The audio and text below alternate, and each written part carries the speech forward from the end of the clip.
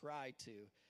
They wouldn't work on the Sabbath. They wouldn't spit in the sand, and they wouldn't make mortar or for building walls.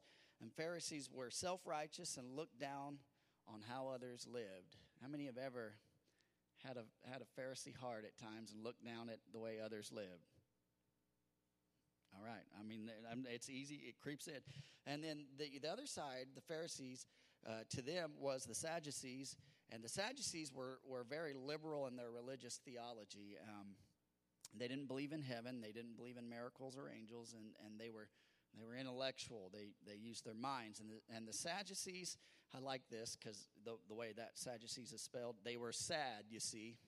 They really were. They were sad, you see.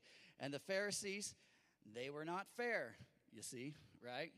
And so they both had their issues here. And lastly, in verse 9, this parable talks about who it's written to or who it's spoken to a particular group. And so I want to point that out. Luke chapter 18, verse 9, finally getting there.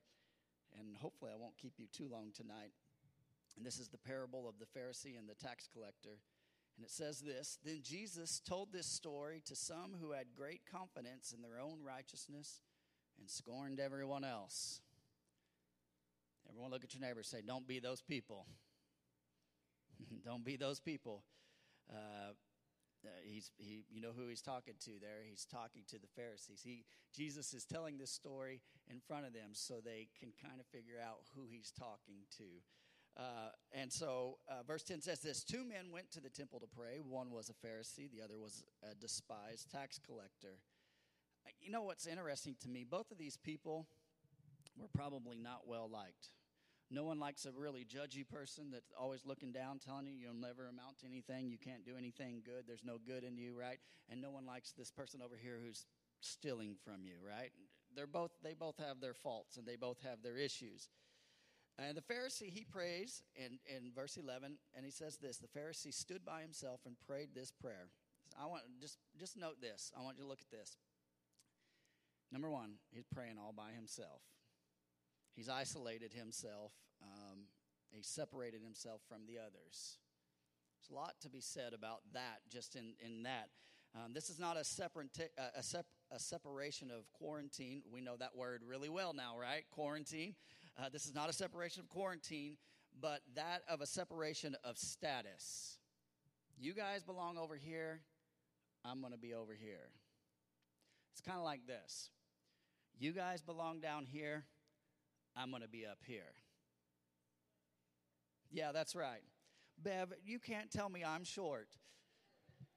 All right. So Pharisees, that was their mentality. I'm going to be over here. You guys be over here because, number one, I'm more intellectual. I follow rules better than you. I've devoted my life to you, so I automatically am separated from you. He prayed this prayer, or the King James Version says he prayed thus with himself. So when he prayed this prayer, he's praying this to himself. He's not even praying to the Lord here. Look at this. Look at this. He says, I thank you, God, that I am not like the other people. You know, when you're saying prayers like that, you better check yourself. I'm not a cheater. I'm not a sinner. I'm not an adulterer. I'm certainly not like that tax collector. Everyone look at your neighbor and say, don't be judgy. I fast twice a week, and I give 1/10 of my income. So I want you to do me a favor. Look at that verse. Leave that verse up there. No, go back to 11. I want you guys to count the pronoun I.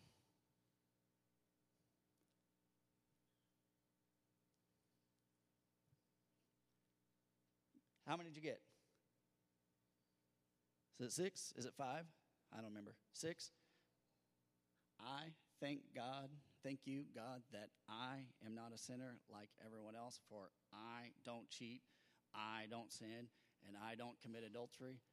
I guess could certainly not like the tax. So 6 times, 6 mentions, he's talking about himself. That's a pretty arrogant prayer about yourself, isn't it?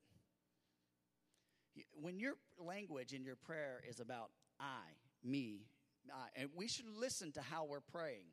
We really should. You should really pay attention to how you're praying, because Sometimes we pray these selfish prayers, and sometimes, like James says, we ask amiss because we're praying for our will and not God's will.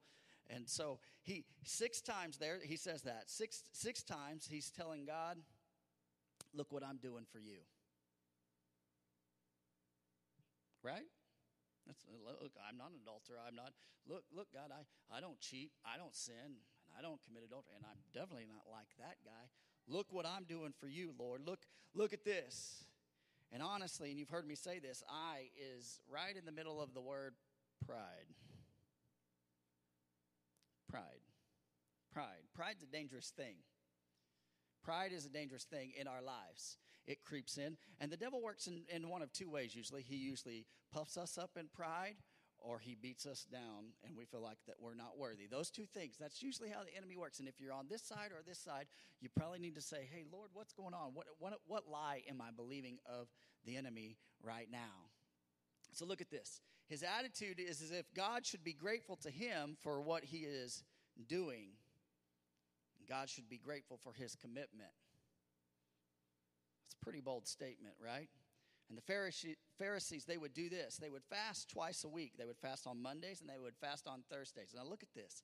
If you look at the history of this, there's a significance to this, because this was the days that the markets were open in Jerusalem, and this was by no accident. You know why? The fasting Pharisee would work their way all the way around town to let everyone know, I'm not partaking today. I'm just letting you know I'm fasting, right? It's Monday. You guys know I don't eat on Monday because that's my fasting day, right? And honestly, the Pharisees, they would do this, and the fasting Pharisee would work their way to show that they were fasting. The correct perspective is not for men's applause when it comes to fasting, but for divine connection with God. When you fast, whatever you're fasting, and I've made that mistake in my life. I mean, we tell people, I'm fasting this and this and this. And you know what? The fast is between you and God. You and God. And just you and God. God, I'm going to give this up. I'm not going to let my left hand know what my right hand's doing here. Lord, I'm just going to, just between us, just between you and me, because it's not important that I go tell Katie that I'm fasting, because it's not between me, Katie, and God. It's between me and God. All right? And so Matthew 6:5 says this, when you pray, don't be like the hypocrites who love to pray publicly on street corners and in the synagogues where everyone can see them. Now look at this. I want to point this out. So look at the Pharisee. Remember, he separated himself. He got out of the middle of the crowd, isolated himself, guess what? So people could see him. So Jesus gives us warning there in Matthew, and he says, I tell you the truth. That is all the reward that you'll ever get. So people that do those things publicly, they let people know, hey, I'm fasting, or hey, I'm gonna pray on this street corner. And listen, I don't think there's anything wrong with praying on a street corner, but if you're doing it in the right heart, whatever. But if it's about me, notice me, I, you've messed up. You've missed the whole point. So the Pharisees' point was to be seen. Look at me. Look what I'm doing for God. And I know it's quiet in here, but we've all been there at times, right? And if we aren't careful, a little bit of pride comes in. Look what I'm doing. Look what we're doing. And here's the thing. We live in a narcissist society. We really do. It's all about me. You know how I know that? Social media. One only has to get on social media, right? We have these things called social media influencers, right? And their whole goal is to just influence people, good or bad, whatever that looks like, whatever they're influencing. And let me tell you something. I've been grieved in my heart at times where I've seen so many people promoting their agendas under the ministry or the headship of Jesus. Catch my wording there? They're promoting their agenda under the headship of Jesus' ministry or Christ's ministry. And I tell you what, it wears on me. It wears on me because here's the deal. It's not my ministry. This is not my church. God has given me the ability to pastor this church. God has put me in this place. But let me tell you something. This is his church. It's his church. It's not my church. Because guess what? If I was to die tonight, this church would continue on because God would send the next person in. So I'm smart enough and I'm wise enough to know that, right? Wisdom is putting knowledge into practice, right? Amen. So if you should ask the Lord, hey, Lord, give me not only knowledge, but Lord, give me wisdom. Show me how to use that knowledge and how to make that work. So, and I'm not saying there's anything wrong with social media. Listen, I'm not beating down on social media. I am a little sick and tired of it, though. I'm just going to be honest, just personally, okay? I'm a little weary of it, but I get grieved in my heart when I see people on social media doing comparison and people bullying people, right? Seeing insecurities flare through social media, and it's not the content of what we are posting, but it's oftentimes we post to get likes. And listen, that's okay. And you can look this up. I mean, I believe I read a study once that when we get likes on social media, there's a dopamine that is released, the same dopamine that drug addicts get released when they use a drug. And there's a reason that we always go back to social media. And listen, if some of you got teenagers, man, protect your kids. Protect your kids. Protect your kids. All right. Say, man, you're really beating us down tonight. Listen, I'm just giving what the Lord told me to speak. Look at this. Matthew chapter 6, verse 1 says this. Watch out. Don't do your good deeds publicly to be admired by others, for you will lose the reward from your Father in heaven. So if you do something, I don't know if that's proper. If you do something, do something, all right?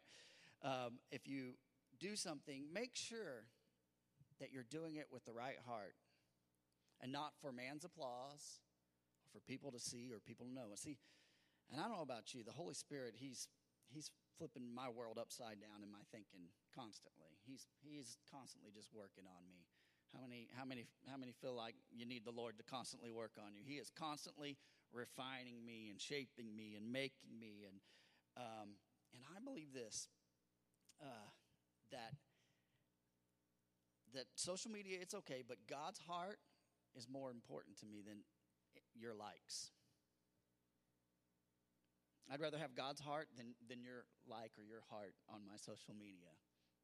Just saying. I would.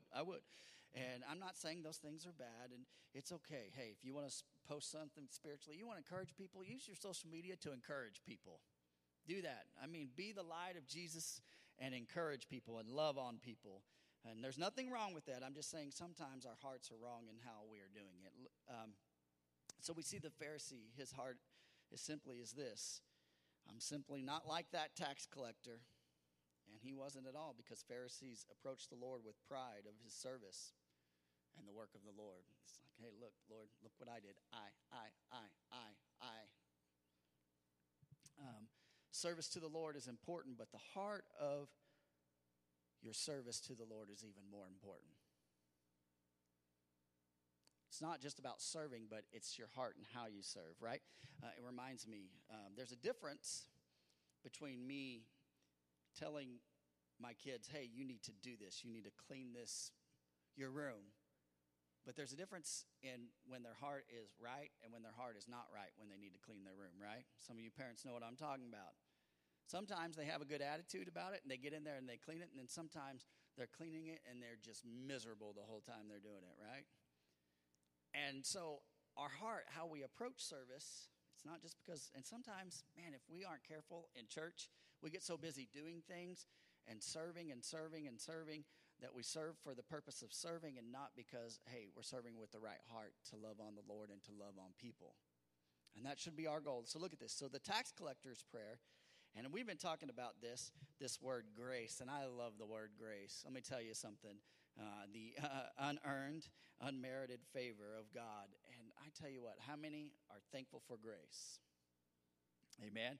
God's blessing on me despite I don't deserve it. You know, oftentimes, have you ever been given something that you don't deserve? I'm not talking about if you got a spanking when you shouldn't have got a spanking. I've had a few of those in my life. What about, has anyone ever extended kindness to you even though you didn't deserve it? Doesn't it just flip your day? Doesn't it just make your day? Like, you don't really deserve it. You know you don't deserve it, and then someone's just overly kind to you, and you're just like, man, I need to be more like that. I'm going to be more like that. And that's what I always say. And what about this? The word mercy. And the word mercy is deliverance from judgment. And God is not punishing us for what we deserve. I don't know about you. The wages of sin is what? But the gift of God is, you know what that is? Mercy. The wages of sin is death. I deserve death. For all have sinned and fall short of the glory of God. Guess what? That's me. I fit in that all category. And the wages of sin is death, but the free gift of God is eternal life. I love that. I love how God flips things upside down. Look at this. Verse 13 says this. But the tax collector stood at a distance and dared not even lift his eyes to heaven. And as he prayed, instead, he beat his chest in sorrow, saying, "O God, be merciful to me, for I am a sinner." Tax collector, he didn't sit up front. He didn't isolate himself, but he just kind of stood at a distance. I'm over here. I'm not even worthy, Lord, to lift up my head. I can't even lift up my countenance to who you are, God. I am a sinner. That's somebody that understands that they need mercy in their life and they need grace in their life. The tax collector understood that he needed mercy. I'm reminded by this that I need mercy in my life. I do. Each and every day. How many make perfect decisions each and every day? All right, good. No one raise your hand. If you raise your hand, we're going to call you a liar. No, I'm just kidding. I need mercy because I deserve to get what is coming to me. I do. And notice the difference in attitude and demeanor. Tax collector compared to the Pharisee. The Pharisee's all high and mighty. I. And the only I that you hear out of this tax collector is, I am a sinner. I know who I am. I know what I am. And so be merciful is the Greek word hilaskomai, which means to be propitious. Everyone say propitious. That's a big word, right? Big word. It's a verb here, and it's used one other time in as a verb in Hebrews when it says this. Hebrews 2:17 says, "Therefore, in all things he had to be made like his brethren, that he might be a merciful and faithful high priest in things pertaining to God, to make" what? "Propitiation for the sins of people." Talking about Jesus Christ here. He is the propitiation. He is the mercy, the reconciliation for our sins. He filled the gap, the mercy seat. You know, if you read up on the mercy seat in the Old Testament would be where the priest would sprinkle the blood of the lamb, and that's where the price had to be paid, and then their sins would be atoned for the year. But Jesus came and he fulfilled that law. He finished it, right? And because he did that, he became the perfect mercy seat for you and me. You know why we can come boldly before the throne of glory? Because Jesus Christ gave mercy and he gave grace to you and to me. Amen. I love that. I need that in my life. I need to hear that. A better translation of the tax collector's words is this, and you can write this down. God be merciful to me, the ultimate sinner. The ultimate, I like that because it reminds me, even Paul, you know, Paul said, I am the chiefest of all sinners. I am that guy. I am the worst of the worst. And honestly, when our heart is right, when we know what God has done in us, we know our true place. We know that we're saved and that we're children of God, but we know where God brought us from. We can look back and go, that should be me. Thank God. Thank Jesus. Look at this. I like this. Oswald Chambers says this, and you can write this down. I love this. Sincerity means that the appearance and the reality are exactly the same. Sincerity means that the appearance and the reality are exactly the same. What do you mean? Okay, I'll give you an example. If someone was to come and to get saved, right? We know that they believe. So we believe that they got saved. But if they get up and then the reality and the appearance and their life, how they live, does not match up with the decision that they made, you know what? That wasn't a true, sincere salvation, right? So we're looking at that. And so I love that quote, because when we're sincere, when we're truly repentant, when we're truly humble, guess what? It's going to line up. It's going to match. It's going to be like, man, I know I'm a sinner, but God, I'm just going to run after you. I know I need you. I know I need you. James 4:6 says this, but he gives us even more grace to stand against such evil desires. As the scripture says, God opposes the proud, but favors the humble. You would think that it's interesting, because the topsy-turvy way that God works, you would think that he would go after the people that had a lot of pride, because you think he would go after the people that are strong and are confident and they'd lack insecurities, that he would go after them. But no, he goes after the people that are humble. It's like, hey, I don't deserve to be here. God, I'm here, and I'll do whatever you need me to do. Lord, if you need me to do the smallest thing in the church, I'll do it. And I'm going to do it with the best of my attitude, with the best attitude and the best of my ability and the best of my heart. So notice this: the tax collector says, "Oh God," and there's nothing wrong with praying to God and "Oh God," but Jesus prayed to his Father. You remember that? Jesus said, "Our Father, who art in heaven, hallowed be thy name." Right? And here's the difference: a father is closer in relationship with us in terms of God. When we call on our Father, right? So I can pick up the phone and I can call my dad, and I can say, "Hey, Father," right? "Hey, Father," or "Hey, Dad." I don't call my dad Father, but I say, "Hey, Dad," right?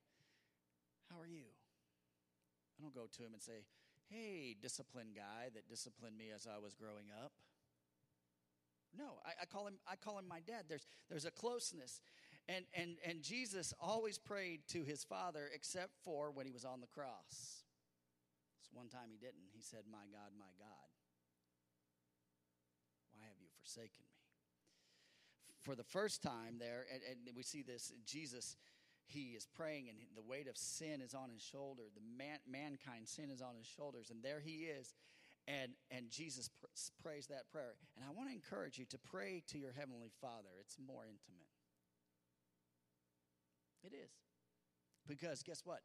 We are grafted in through Jesus Christ. He's the Son of God, but because of him, I am a joint heir. I am a son of God. You are a daughter of God. And so we are grafted in. I love that. So the tax collector knew who he was and what he was. And it was an honest evaluation of himself. And I'm reminded that no matter how long I've been saved, no matter where I am, I'm still a sinner saved by grace. Doesn't matter if I'm speaking in front of you or speaking in front of a couple hundred mean teenagers, I'm just a sinner saved by grace. Do me a favor, Kentley, will you jump up here on the keyboard? It's on. I got it on for you already. I didn't know what I was going to do, but I'm glad that he showed up. I want to do something tonight. I know this is a little bit different than what we normally do, but I feel like that God is taking us somewhere. And can you go to the key of G, just to help me out there? I'm throwing him underneath the bus. He's like, oh, he'll figure it out. Don't worry. But I feel like God is taking us somewhere, and as I have been praying, one of the things that I feel like that as a people of God, we got to prepare our hearts. I'm preparing to speak to these teenagers next week, and I was like, Holy Spirit, what do I speak to these kids? What do I tell these students? Because this is what I believe going in there. I believe that they're Every one of them has a calling of God on their life. Every one of them has a purpose that God wants to fulfill. And I believe God has a destiny for each and every one of them. I believe some of them may be preachers. Some of them may be missionaries. Some of them may be Christian lawyers, Christian doctors, Christian nurses, Christian mechanics, Christian politicians. Lord, we need those. And I believe that. I believe that. And as I was preparing and I was thinking about, hey, how do I speak to these kids and how do I get down to their level? The Holy Spirit reminded me of something. He said, hey, just tell them they need to prepare their hearts. Prepare their hearts. Because as we go through this process in the next couple of weeks or next week with them, that's what I'm saying. Pray with me about this. We're going to deal with some things in their lives. We're going to get a little bit further. We're just going to just dive into the Lord where we can. But the Holy Spirit reminded me of something. Guess what? We're the same. We're the same. If we want God to do the miraculous, say, well, I know, I'm older, I'm up in years. Listen, Caleb was 85, and he still wanted to take the promised land. All right, so if you're under 85, you got no excuse to not do something for the Lord. Thank you. But I think in this process, and honestly, I mean, since Sunday, well, probably since Saturday, God's been just dealing with me, your pastor. I'm being open and honest right now. Is that okay? That's the only way I know how to be. If we're going to go where we've never been, we have to be looking at ourselves and not allowing ourselves little things to creep in our lives that can cause consternation, that can separate us from God. Some of that's sin. Some of it's not sin. Here's something that I'm going to talk to the students about next week. Insecurity. Insecurity is not a sin, but it'll keep you from the call of God on your life. I'm not good enough. I'm too old, or I'm too tired. I can't serve. I can't do this. Really? That's a lie. That's a lie. Look at this. Verse 14 says this. Jesus' words. I tell you this. Or I tell you, this sinner, not the Pharisee, returned home justified before God. For those who exalt themselves will be humbled, and those who humble themselves will be exalted. And that reminded me of something. God reminded me of something this week that, hey, if I humble myself, God will be the one that will propel me. God will be the one to take me. God will be the one to promote me. I don't have to do any heavy lifting. It's topsy-turvy. It's backwards, right? And the kingdom is back. Like when we think about the kingdom of God, Jesus said the first shall be last and the last shall be first. That's backwards, right? We always say the first shall be first, right? Imagine watching the Olympics, watching 10 racers go, and the guy that got 10th place, they're like, you got first because you're 10th, right? Everyone would be like, what is going on? But the Lord's saying that, like, hey, those who humble themselves, do you hear what I'm saying tonight? As a people, I don't want to ever get in a prideful place, and I don't want to ever come from a prideful place. Because what happens is the Pharisee, legalism, rituals, they make us feel like we're something. I'm doing.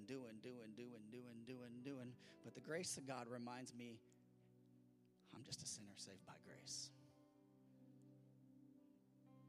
And it puts me in perspective with other people, because what happens is, then I say, hey, I'm a sinner saved by grace. Katie's a person saved by grace. Dallas is a person saved by grace. We're all the same. We all need Jesus. I know this is a little different tonight. I know this is probably not what you were expecting, and I'm sorry if it isn't. But let me tell you something. I believe that the Holy Spirit wants to do a deep work within us. And it starts with me. How many want revival? Starts with you. God, I can't change everyone else's situation, but I can change my heart. God, I don't know about this person. I'm going to pray for them. I'm going to pray, Lord, that you do what you need to do. But, Lord, help me. I'm just a sinner. I'm just a sinner saved by grace. Will you bow your heads with me? God, tonight, I thank you for your word. Lord, it's sharp. Lord, it cuts between the bone and the marrow, Lord. It cuts us. But what I love about your word, Lord, is even though sometimes it cuts and sometimes it hurts, God, it can heal in the same motion. Restoration. God, I believe, Lord, that as we humble ourselves as people, Lord, that you will begin to send your presence, that you'll be exalted, not for our glory, but for your glory. Not because we're great, because we're just sinners saved by grace. And Lord, that this church, Lord, that this community of believers would be a light in a dark and a dying world. Lord, that love would exude out of this building, not because we're great, but because you're great within us.